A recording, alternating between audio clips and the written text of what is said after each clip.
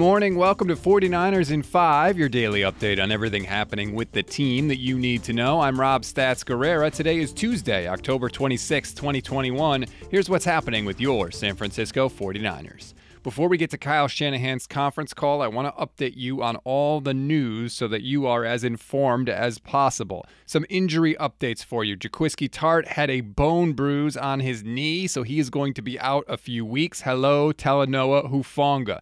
Dee Ford and Azeez Al-Shaair are both in the concussion protocol, so we'll have to see how they do. Trent Williams' ankle is doing worse than expected, and he is still day-to-day. And there has been no change in the status of Javon Kinlaw. It looks like IR for him, but we should get more clarity on that this week. Also, a couple roster moves for you. Defensive lineman Jordan Willis has been activated from the reserve suspended list and will be granted a one-week roster exemption. And the team also signed safety Tony Jefferson to the practice squad because of Jaquiski Tartt's injury. Okay, let's get into Kyle Shanahan's conference call. For many of you, it is going to be the most frustrating conference call Kyle Shanahan has had all season long. Yesterday was the first day that you could kind of tell that the worm has turned on Kyle Shanahan. He actually started to face some tougher questions from the 49ers press corps. He said, first of all, that Jimmy Garoppolo is healthy and that he is going to be the starting quarterback against the Bears this week. The first question he got was, basically, was that a tough decision for you if Trey Lance was going to be healthy? And Kyle said no. And here's his explanation. We didn't go into that game thinking that Jimmy was one bad game away from losing his job or anything like that. Jimmy didn't play as good as he could, which he knows that. I know that. Also, I think it was some pretty hard, circumstances for him, for both quarterbacks, considering some of the weather. But I definitely thought he could have played better. But that was not a game to where, hey, if Jimmy has one bad game, he's losing his job. We know Trey's the future here. Trying to do what's best for him and for our team, and Trey's coming off a pretty big injury, and we're going to keep bringing him along and keep getting him prepared as good as he can be to always be ready to come in and help on the plays that we ask him to do, always be ready to take over if Jimmy gets hurt, and being ready to be the future for us too. That is the biggest crock I have ever heard. First of all, it's not one bad game from Jimmy Garoppolo, and Kyle should know better than that. These games are on TV. We can all watch them. We all see that Jimmy Garoppolo has had multiple bad games. He's had multiple games just this season alone where the offense has not picked up a single first down in an entire quarter. So the idea that Jimmy Garoppolo has had one bad game and then all of a sudden you'd pull him is absolutely ridiculous. And Kyle knows it's ridiculous. And for him to just throw that out there like that is a joke. And the fact that he wasn't challenged on it directly is one of my eternal frustrations with the 49ers press corps. Here's my second issue with what Kyle Shanahan said.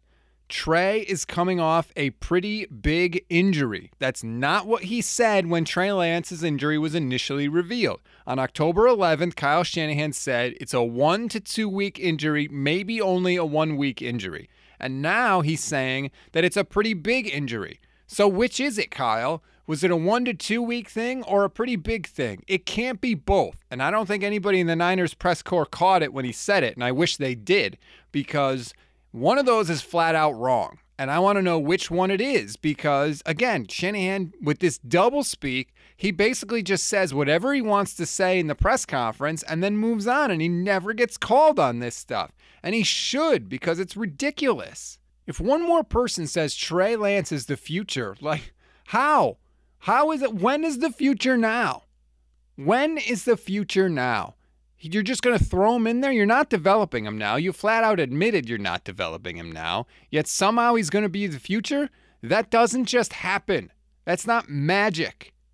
Doesn't anybody in this organization realize that? What the hell is wrong with you people? At the end of the press conference, Grant Cohn asked a really good question, and Kyle weaseled out of it in a way that he always does. I'm going to play you the entire exchange so you see what I'm talking about. Jimmy's lost 3 starts in a row. Why are you so confident he gives you your best chance to win right now?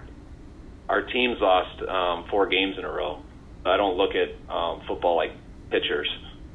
This is a team sport, so when you just go off wins and losses for one person, I don't think that's fair to a person, and I don't think that is accurate when you're dealing with football. That would mean a lot of our guys have lost 4 starts in a row if you looked at it that way.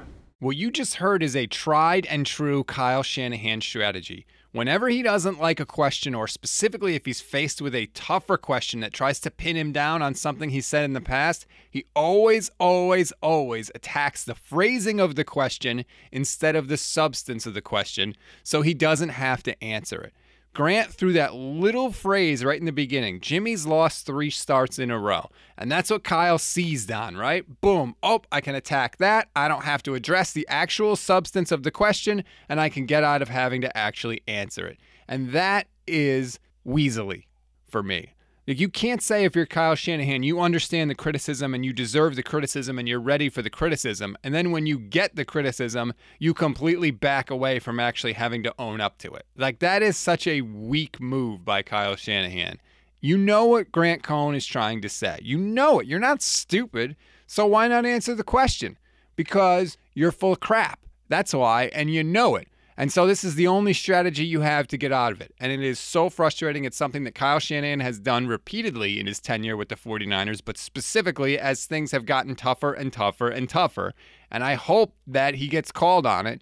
And what that's going to take is, it's going to take multiple members of the 49ers press corps to repeatedly ask Kyle Shanahan the same question until he actually does answer. And that's a really rare thing because you don't get unlimited questions in press conferences. You usually only get 1 or 2.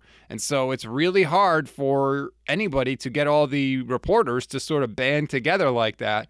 But they should, because the answers to other questions don't really matter. The questions you want the answers to are the ones the head coach doesn't want to answer. And that's why you have to keep asking them until he does. But there you have it.